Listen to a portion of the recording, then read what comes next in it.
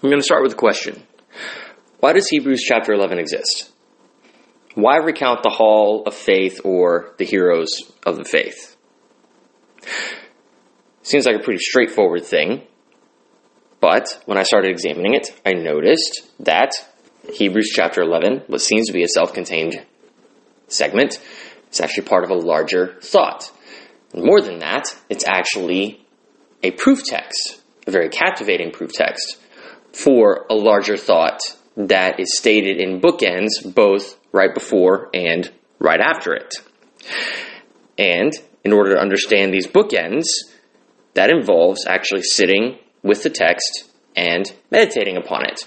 And to be clear, by meditating, I don't mean a caricature of it sitting there or simply waiting for the Spirit to reveal something to you, but rather an intentional consideration of language, vocabulary, clauses, syntax, and not simply to become pointlessly absorbed in an abyss of abstraction, but rather to understand the flow of thought and the connection of ideas into a larger concept or message. And so if we actually do that and sit with Hebrews 11 in a Psalm 27:4 kind of a way, what we realize is that, like I said, it's a list of examples mid-lesson, a grand and captivating support for a bigger, or rather more important, structure, the nature and purpose of faith itself.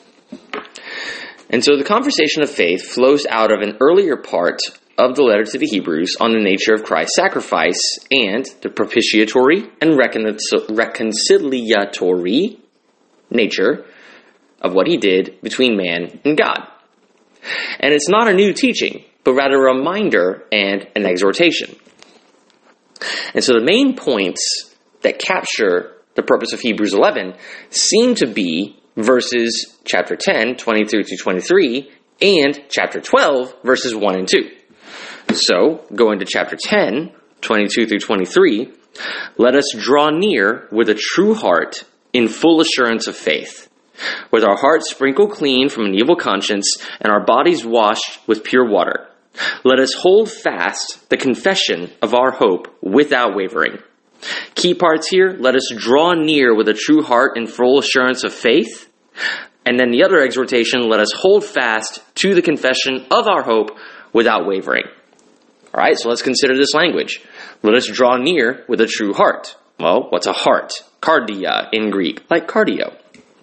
Well, for them who use this concept, the heart is the core of where you are. It signifies will, character.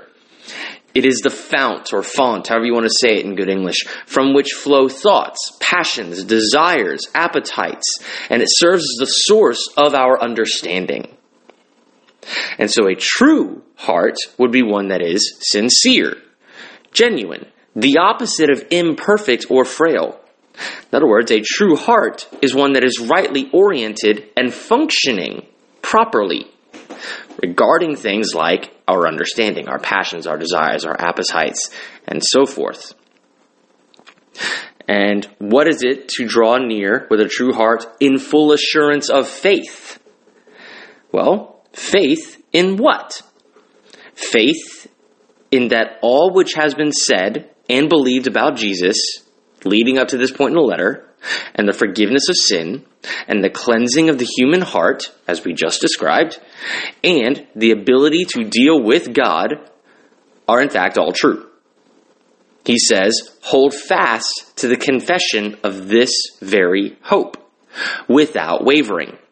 Don't waver from the acknowledgement of hope which you have already made. Well, hope in what? Salvation. The full and perpetual restoration of life, and that in communion with God. See Romans 1:16. The corresponding bookend in chapter 12, verses 1 and 2, therefore, since we are surrounded by so great a cloud of witnesses, witnesses being like those who would testify to the nature of faith and its work, let us also lay aside every weight and sin which clings so closely, and let us run with endurance the race that is set before us. So, laying aside every weight. This means to let go of, stop obsessing over, Don't be consumed or myopically focused on every burden or circumstance or concern that comes up in the daily course of living life. Here's where I had to pause. I was recently talking with somebody who's going through some stuff.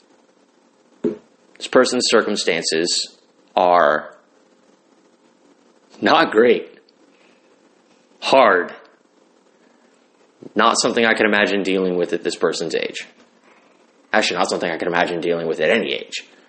But yet this person has to go through it.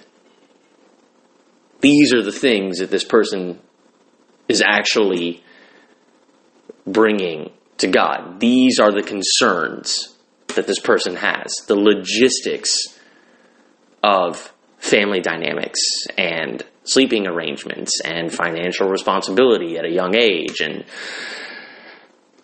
not good burdens at all. And in a situation like that, it's really easy to look at the speaker and say, easy for you to say. Well, it's actually easy for anybody to say.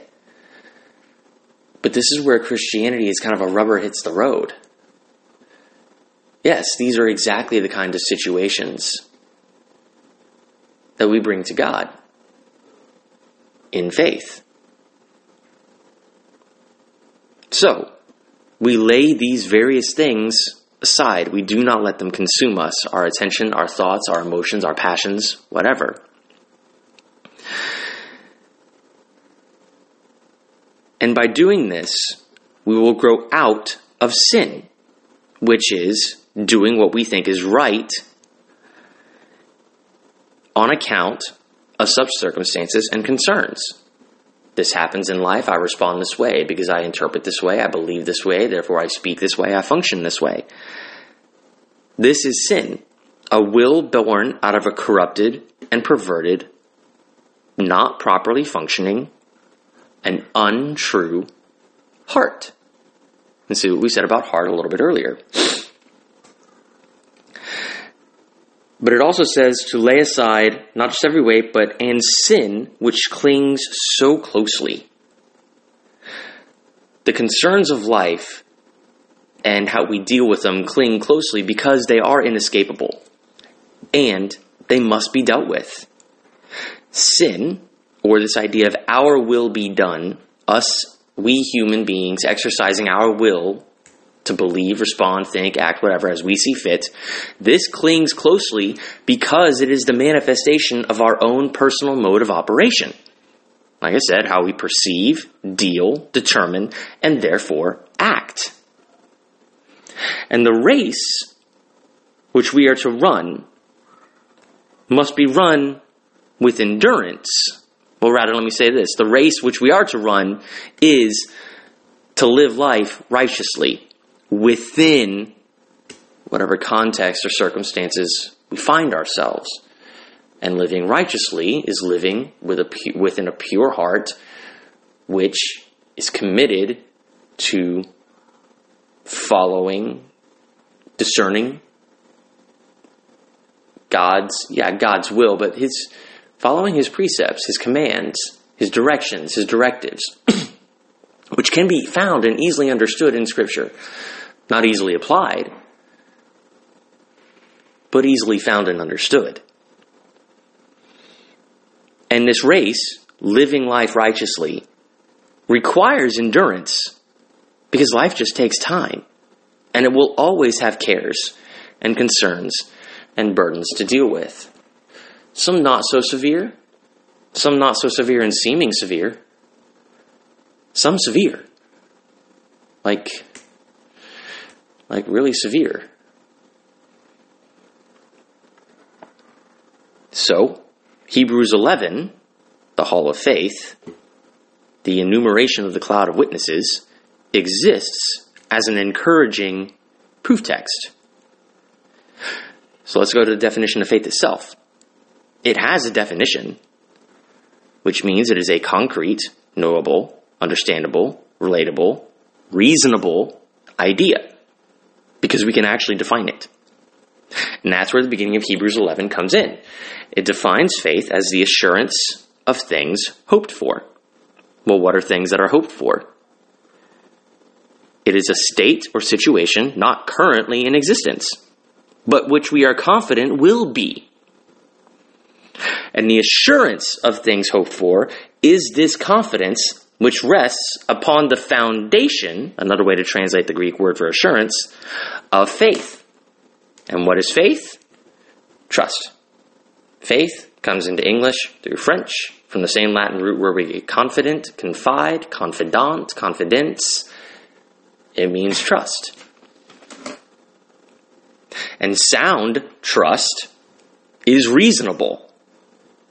If the argument about Christ from earlier in the letter is true, then trust in it is grounds for the hope of full eternal life promised by God. That state which is not yet, but we are confident will be the thing hoped for. And we all know what it's like to hope for an eventual reality because we have trust in the will and ability of someone else to actually make it so. I hope that I will survive the turbulence in the airplane because I trust the pilot. But faith is also defined as the conviction of things not seen. What are things not seen? This isn't simply things that are invisible, but rather, again, not present to be verified. Faith, this trust as conviction, is the very proof or argument in favor of these things not seen. Argument or proof is another definition of the Greek word that we're translating as conviction. My argument that my friend will not reject me if I tell him this or that is that I trust him. And this trust is reasonable because of his reputation and or past experience with him. So though I do not see his reaction to whatever I may tell him, or the way in which it will actually, eventually, strengthen our relationship, that is not what that is a thing unseen. My faith in him is the very argument for its eventual existence, or potential existence, because that faith is grounded in his reputation, verifiable, and my experience of him, also verifiable. And so like I said, Hebrews 11 is a proof text of examples supporting the definition of faith, trust in God. And this is trust in God's character, and therefore how he will deal with and relate to us. Like I said, easier said than done. Probably something from most preachers.